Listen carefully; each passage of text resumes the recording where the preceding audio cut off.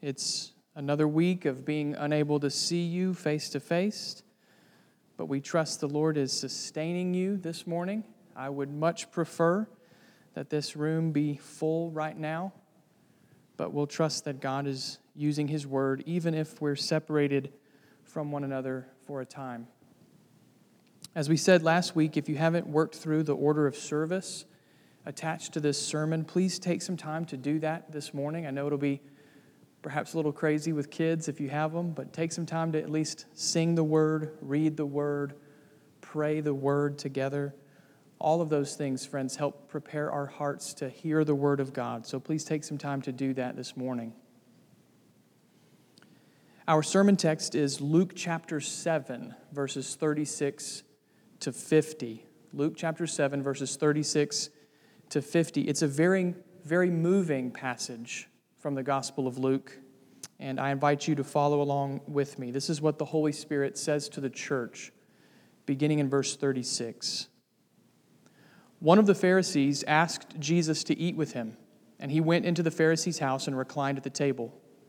And behold, a woman of the city who was a sinner, when she learned that he was reclining at table in the Pharisee's house, brought an alabaster flask of ointment, and standing behind him at his feet, weeping, she began to wet his feet with her tears, and wiped them with the hair of her head, and kissed his feet, and anointed them with the ointment. Now when the Pharisee who had invited him saw this, he said to himself, "If this man were a prophet, he would have known who and what sort of woman this is who is touching him, for she is a sinner." And Jesus, answering, said to him, "Simon, I have something to say to you." And he answered, "Say it, teacher." A certain moneylender had 2 debtors. One owed 500 denarii and the other 50. When they could not pay, he canceled the debt of both. Now which of them will love him more? Simon answered, "The one, I suppose, for whom he canceled the larger debt." And Jesus said to him, "You have judged rightly." Then turning toward the woman, he said to Simon, "Do you see this woman? I entered your house. You gave me no water for my feet, but she has wet my feet with her tears and wiped them with her hair. You gave me no kiss, but from the time I came in, she has not ceased to kiss my feet. You did not anoint my head with oil, but she has anointed my feet with ointment. Therefore, I tell you, her sins, which are many, are forgiven, for she loved much. But he who is forgiven little loves little." And he said to her, "Your sins are forgiven." Then those who were at the table with him began to say among themselves, "Who is this who even forgives sins?" And Jesus said to the woman, "Your faith has saved you. Go in peace." Brothers and sisters, this is the word of the Lord given to us for our good. Let's pray together. Father, we do ask for your grace in these unusual times, that our hearts would be soft and our ears would be open to hear the word of God. Father, there is nothing more blessed in this life than to consider that a sinner can be forgiven by the mercy of God in Christ. Would you help us, Father, to appreciate and revel in that merciful forgiveness a bit more today? Please give us grace, God, to hear your word. Please help me, Father, to preach faithfully and help your people to hear it. And we do pray, God, that in uncertain days the word of God would be solid and an anchor and like a rock for us, and that our faith would not be moved. And we pray this in Jesus' name. Amen. Imagine walking into a room where everyone knows the worst thing you've ever done. Imagine knowing that all eyes are fixed on you and that silently all of those people are saying, "You should be ashamed of yourself. We know about your past. We know that scandalous thing you did. We know the disgraceful way you've lived." Imagine the terror you would feel in that situation. Imagine the tangible sense of unworthiness that would cling to your every step. You would do everything in your power to avoid that room, wouldn't you? That would be the last place on earth you would ever want to go. Imagine such a moment. In our passage this morning, friends, we meet a woman who did not merely imagine such a moment, she lived it. The woman in Luke 7 walks into a room full of distinguished people where everyone knows her reputation. Luke tells us this woman is a sinner. He doesn't tell us exactly what her sin is, but it's notorious enough that she couldn't keep it secret.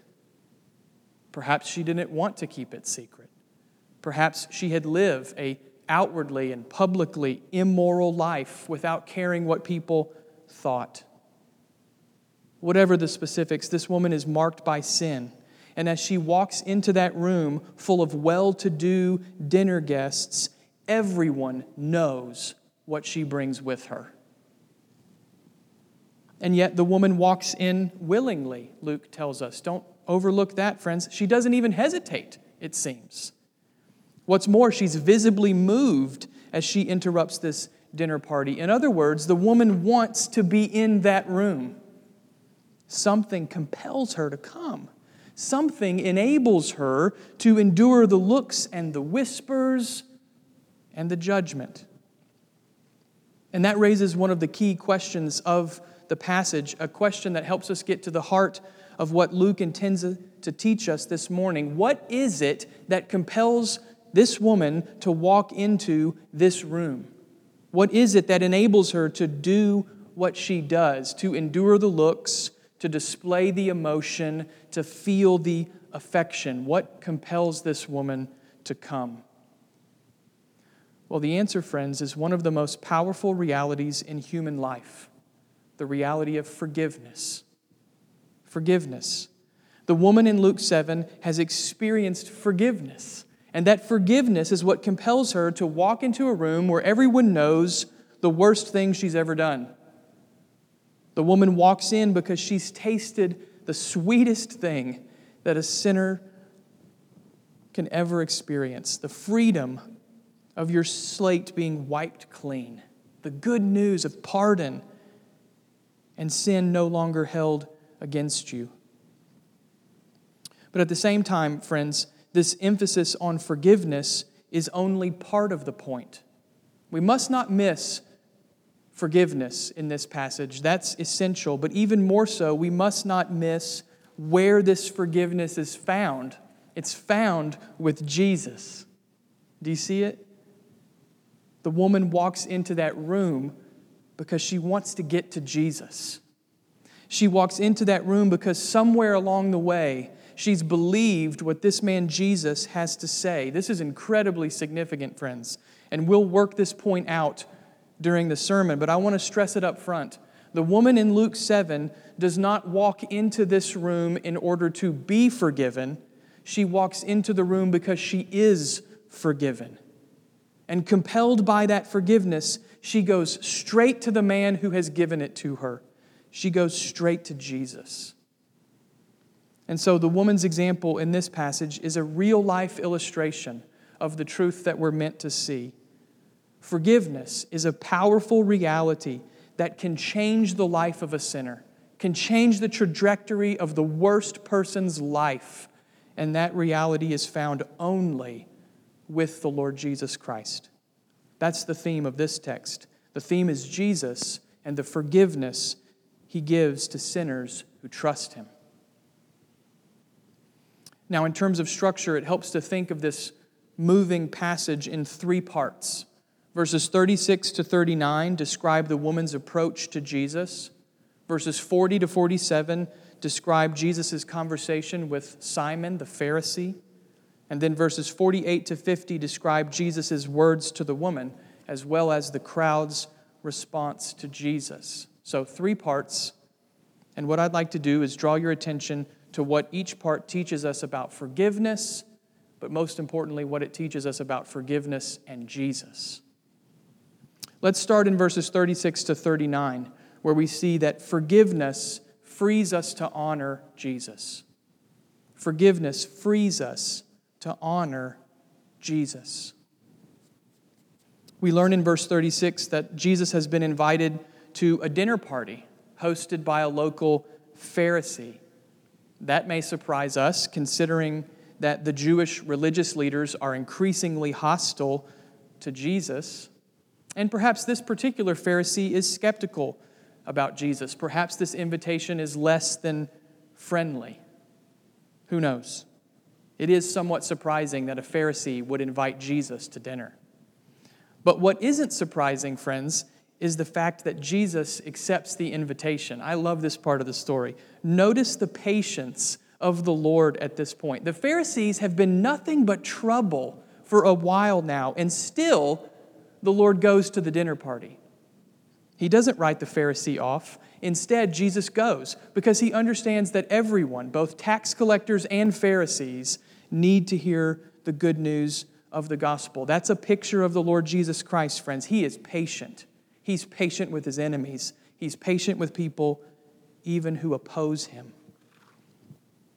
Now, it appears that this dinner party is a special occasion. It could be a Sabbath day meal, and that means the guests are distinguished men of good social standing. This is more than a backyard barbecue, in other words. This is a gathering of high culture. And into this gathering of high culture walks the woman with a sinful reputation. We've already noted her notorious life, which means this is not the place you would expect to find this kind of woman. And yet here she is, verse 37, walking in among these distinguished men of highbrow culture. What is she doing here? Well, verse 38 tells you, the woman has come to shower Jesus with an excessive display of affection. And it is excessive, friends. What the woman does in these verses is extravagant. It's lavish. It's unrestrained. She is overcome with emotion for Jesus, and she relates to him as if there is no one else in the room. In fact, notice how detailed, how vivid Luke's description is in verse 38. The woman's every move is narrated. She stands behind Jesus at his feet. You reclined during meals in Jesus' day, so your feet were away from the table. She stands behind Jesus at his feet. And she's weeping. This is not a small whimpering cry. This is a flood of tears that stream down her face and soak Jesus' feet. And so the woman lets down her hair to dry Jesus' feet from the flood of her weeping. Understand, friends, a woman in Jesus' day would never let her hair down in public. It was a disgraceful thing to do, according to custom. But this woman is unreserved. She's unashamed even. She uses her own hair to dry Jesus' feet. Then she kisses his feet and anoints them with her bottle of perfume. Her kiss is not a passing thing either. This is a kiss of unbridled gratitude.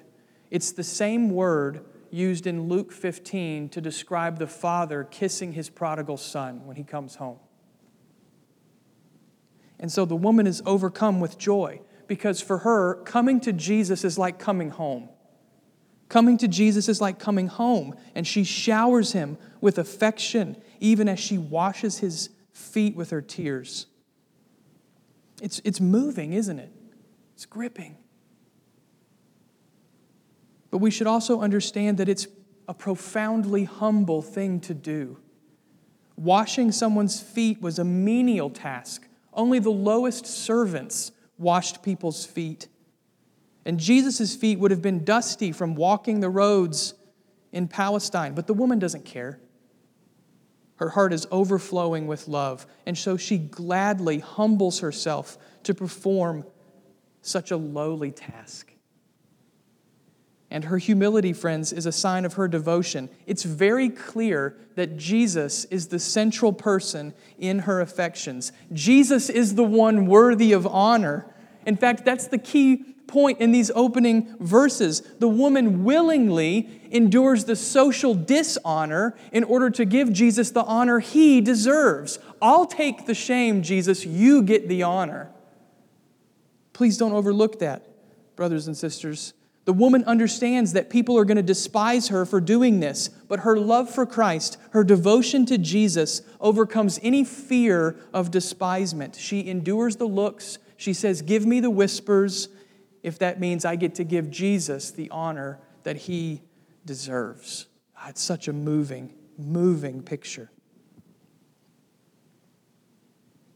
The Pharisee, on the other hand, hosting the party, understands nothing of what the woman does.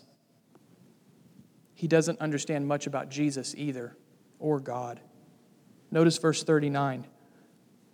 The Pharisee, whose name is Simon, assumes that Jesus can't be a prophet. Why? Because no self-respecting prophet would let such a sinful woman get so close to him. You see, the Pharisee is offended by Jesus. He's offended that Jesus is the friend of tax collectors and sinners. In the Pharisee's mind, Jesus should be above associating with such people because that's how a mighty prophet would act. That's how a wise religious teacher would conduct himself. He would shun the unclean and the sinful and the lowly. And so the Pharisee is offended by Jesus. It's so sad, friends. The Pharisee misses the truth that's on display at his own dinner table. And the Pharisee misses that truth because he can't see past his own self-righteous assumptions. The woman, on the other hand, she's the commendable person at this point. She's free to love Jesus. She's free to honor Jesus as he deserves. Do you see the contrast, friends, between the self-righteous Pharisee and the sinful woman? The Pharisee is still enslaved to his own self-righteousness because he hasn't tasted the freedom of forgiveness. He can't bear to humble himself before the Lord. This is striking. It's not immorality that keeps the Pharisee from Jesus. It's pride. It's not the things he's done wrong. It's the things he believes he's doing right. And while pride might seem less shameful than immorality, it's just as deadly. And that's what keeps the Pharisee rooted hard-heartedly to his seat. All he can do is judge the woman and dismiss Jesus. But friends, that takes us right into the second truth from this text. Forgiveness frees us to honor Jesus, and in verses 40 to 47, we see that forgiveness also fuels love for Jesus. Forgiveness fuels love for Jesus. Remember, Simon the Pharisee has just thought to himself that Jesus cannot possibly be a prophet. So what does Jesus do? Well, he proceeds to read Simon's thoughts. How's that for prophetic insight? Notice verse 40. And Jesus answering him, "Simon, I have something to say to you." And he said, "Say it, teacher." Now, in Luke's gospel, whenever Jesus reads someone's thoughts, a rebuke typically follows. And that's what will happen here. But notice first the way that Jesus draws Simon out. He doesn't confront Simon with a fiery rebuke. Instead, Jesus tells Simon a parable. Verse 41. A certain moneylender had two debtors. One owed him 500 denarii and the other 50. When they could not pay, he canceled the debt of both. Now, which of them will love him more? So Jesus' parable is about forgiveness, isn't it? The two men are in debt, though their amounts differ. The one man owes the equivalent of about 20 months' worth of salary, while the second man owes the equivalent of 2 months. Yet despite the obvious difference, the moneylender forgives both of the debts, graciously wipes them out. But then Jesus asks the question, the one that Simon needs to consider. Which of the debtors will love him more? And Simon, for his part, answers correctly, even if begrudgingly. Verse 43, the one, I suppose, for whom he canceled the larger debt. And Jesus said to him, you have judged rightly. Now we can see that Jesus is not finished, though. It's not enough for Simon to answer correctly. That's just the setup. Beginning in verse 44, Jesus then switches gears and applies the parable to Simon and to the woman. Jesus contrasts the two. And surprisingly, it's the sinful woman who fares better in Jesus' contrast. Notice what Jesus says, verse 44. Then turning toward the woman, he said to Simon, do you see this woman? I entered your house. You gave me no water for my feet, but she has wet my feet with her tears and wiped them with her hair. You gave me no kiss. But from the time I came in, she has not ceased to kiss my feet. You did not anoint my head with oil, but she has anointed my feet with ointment.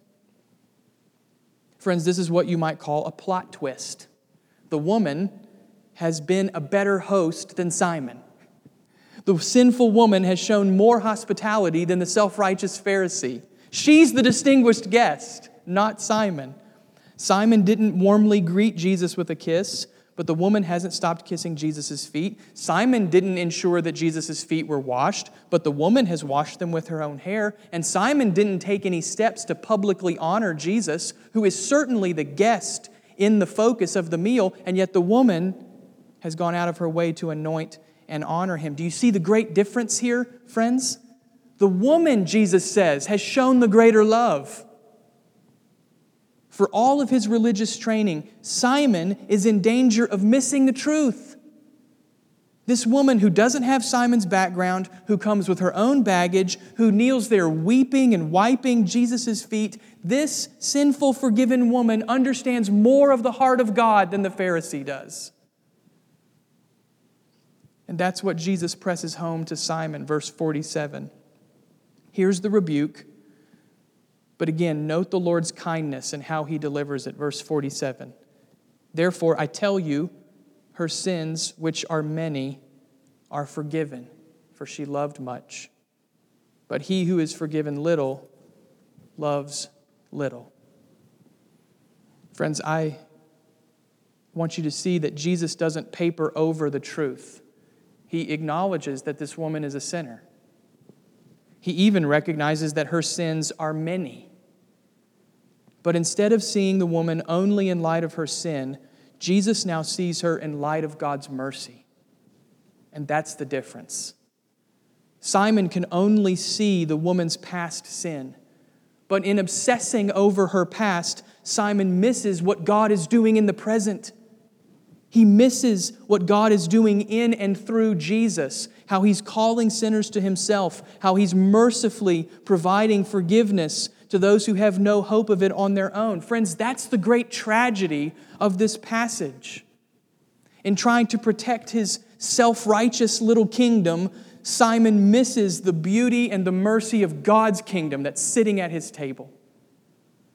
And that mercy is beautiful, brothers and sisters. It's beautiful. Verse 47, Jesus says the woman is forgiven. Think about that. No more guilt. No more shame. You know, guilt and shame are the twin terrors of a sinful conscience. And the only remedy for those terrors is forgiveness. The only way to escape guilt and shame is to hear those glorious words, your sins are pardoned. They're forgiven. They're wiped clean. And that's what this woman has received from Jesus. She is forgiven. And the form of the verb here in verse 47 indicates that the woman has come to Jesus in a state of forgiveness, and she will go out from Jesus continuing in that state of forgiveness. In other words, her forgiveness is not earned in this moment, and her forgiveness will not fade after this moment. That's why she's so excessive in her love for the Lord. Her love is fueled by the forgiveness that she's received. Do you see it? This is really important, friends. This is the difference between getting the gospel right and completely distorting the good news. So I want you to see it in the text. Look back at Jesus' parable, verse 42, and notice how love followed forgiveness. Do you see it? The moneylender first forgave the debts, and then the debtors loved him. You see, that's Jesus telling us how to understand the woman's situation. She's not earning forgiveness by loving Jesus. Rather, she loves Jesus because she is forgiven. And brothers and sisters, that is one of the takeaways for us from this text. I trust we all want to grow in love for Christ. I trust that's true of you just like it's true of me. And what we need to learn here is that one way we grow is by seeing how deeply we need Christ's forgiveness.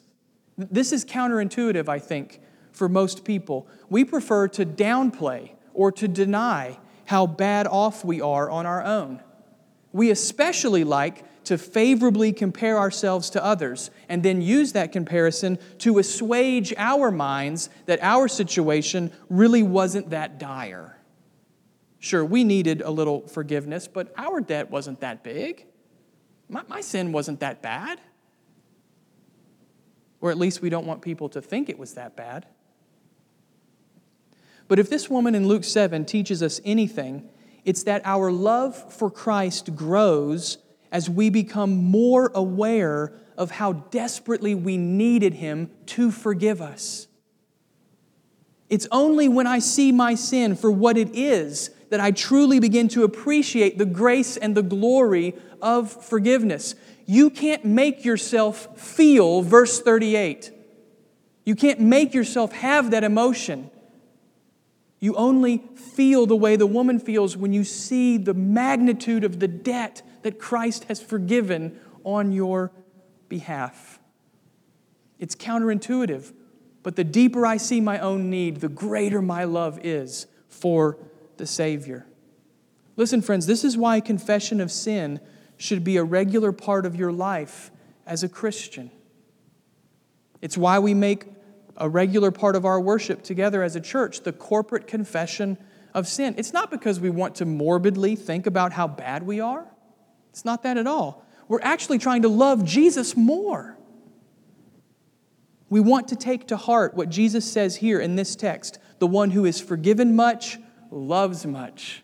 So it's counterintuitive, for sure, but it's also glorious, brothers and sisters. The end result of seeing how deeply I need forgiveness is this greater love for the Savior. At the same time, though, you may have noticed that there's another side to that takeaway. And perhaps this is something we also need to remember this morning. One of the reasons self-righteousness is so dangerous is that it undercuts love for Christ. Think about it. If I'm convinced that I'm not as bad off as other sinners, that my sin is not that serious, then why would I be moved with gratitude for Jesus? Why should I humble myself in devotion before Him?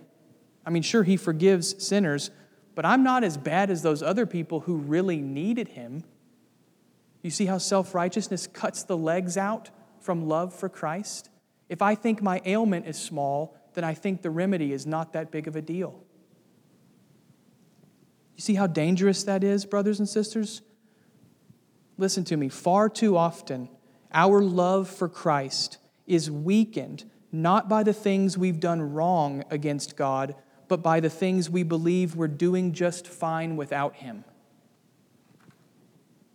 Don't give that self-righteous spirit 1 inch, friends. Own up to your sin. Stare it in the face and own it as yours, and then remember that it's been borne away at the cross by the Savior of God's people. Confess it before the Lord. Don't hide. Don't deny. Confess and bring it to Jesus. And when you do, you'll find that His mercy is so great, He takes hold of your life like He did for this woman in Luke 7, and everything changes from there.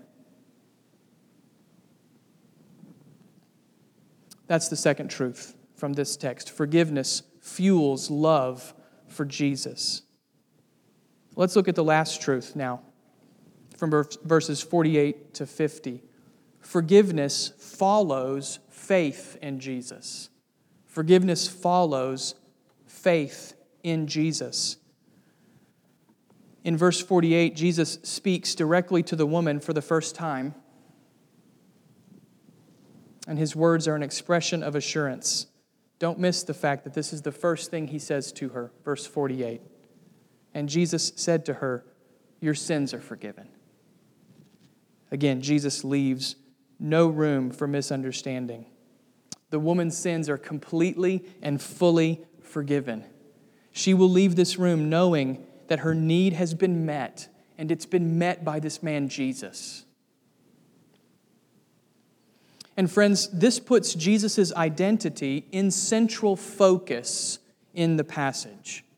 If only God can forgive sin, then here we have Jesus doing what only God can do. He's connecting Himself with God. Do you see it?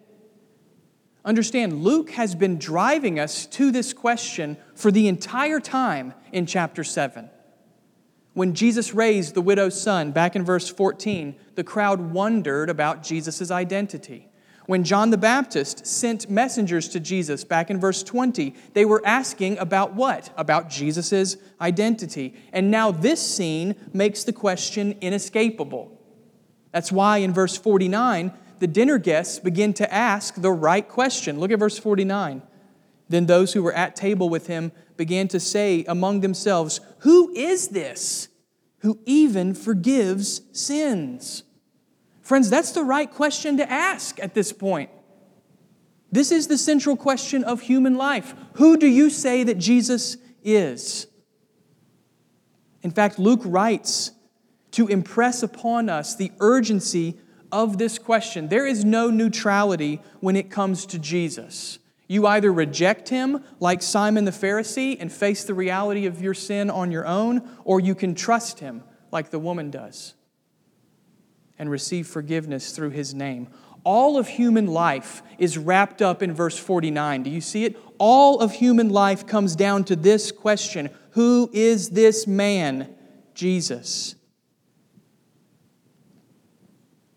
And in His kindness, Jesus leads us to the right response. Verse 50. It's addressed to the woman, but it's also a call to everyone who hears God's word. Notice the gospel clarity of verse 50. And Jesus said to the woman, "Your faith has saved you. Go in peace." Now we can see very clearly that the woman is not forgiven because she loves Jesus. No, she's forgiven because she trusts Jesus. Her love flows from the forgiveness that she has received by faith alone. And through that faith, the woman has received forgiveness and peace. Imagine how sweet those words must have sounded to the woman. She can go home in peace. She doesn't have to carry the guilt and the shame of whatever she's done. She doesn't have to be subject to the whispers and the stares of the crowd. They may still whisper and stare, but she knows they don't mean anything now. This woman can go out in peace. It's the peace of a clean conscience, which is an invaluable gift, isn't it? It's the peace of knowing that you're in good standing with the Lord of all the universe. You see, that's the gospel truth that closes this incredible passage. I hope you hear, friends, how Jesus' exchange with the woman is a picture of what we received through the gospel. Salvation, which includes the forgiveness of sins, comes through faith alone, in Christ alone. We cannot work off our sins. We cannot perform enough righteous deeds that will somehow erase the sin we have committed. We cannot even love Jesus enough or be devoted to Him enough to earn a new start. None of that. Jesus is telling us very clearly that forgiveness is found through faith alone, in Him alone. And when we trust Jesus, friends, our sins are completely and totally forgiven. You may need to hear that good news this morning. I need to hear it. Over these long and difficult days, you may have fallen again into some sin. And you're listening this morning under the weight of guilt and shame. If so, then the Lord Jesus is calling you, friends, to hear the good news and believe it. When we trust Jesus, our sins are completely and totally forgiven. Even the worst sin you've ever committed. Even the sins no one knows about but you. Even the ones you've been waging war against for years now.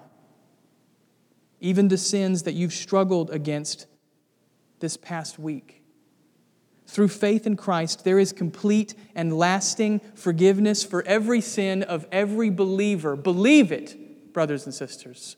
Believe this good news. Your salvation began by faith alone, it continues by faith alone, and that lasting salvation will comfort you today, right now, by faith alone. Believe Him. And so, as Luke chapter 7 comes to a close, the main question we've been considering is the question of Jesus' identity. Who is Jesus? That's always the main point when you read the Gospels.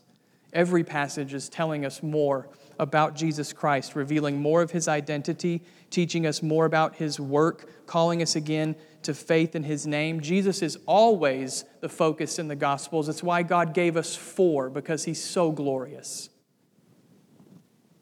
But one of the unique aspects of this passage is that it also causes us to ask, who am I? Who am I in this incredibly moving scene? We began this morning by noting the sinful woman who walks into this room with a notorious reputation. She easily gets your attention. But there's another sinner in that room, one who is in a much worse position than the woman. It's Simon the Pharisee, isn't it? Remember, there are 2 debtors in Jesus' parable, and both of them need forgiveness. The woman may have the more notorious reputation for sin, but Simon the self-righteous needs forgiveness too. He's just as needy, though he doesn't see it. And so that's where Luke chapter 7 ends.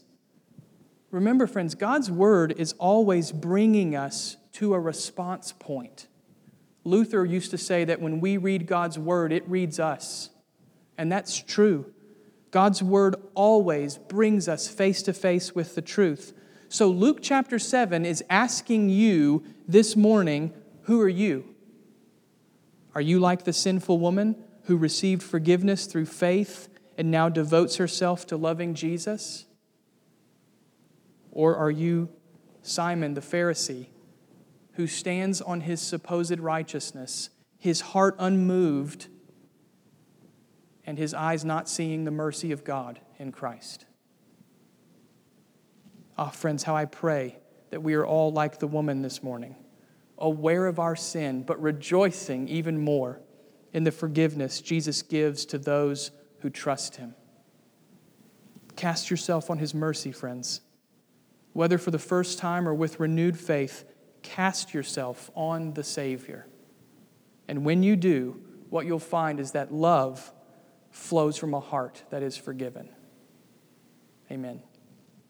Let's pray together. God, we do thank You that You forgive sinners who trust in the name of Your Son. We thank You that Jesus' blood is enough to cleanse even the vilest sinner. We pray, God, oh how we pray, that You would help us to see the depth of our need so that our hearts might soar again in renewed love for Christ. Make much of your Son, God, through our church. And use us now, God, even in uncertain days, to proclaim the good news of mercy and grace and forgiveness through faith in Jesus' name. We ask this, Father, for the glory of Christ, and in His name, amen.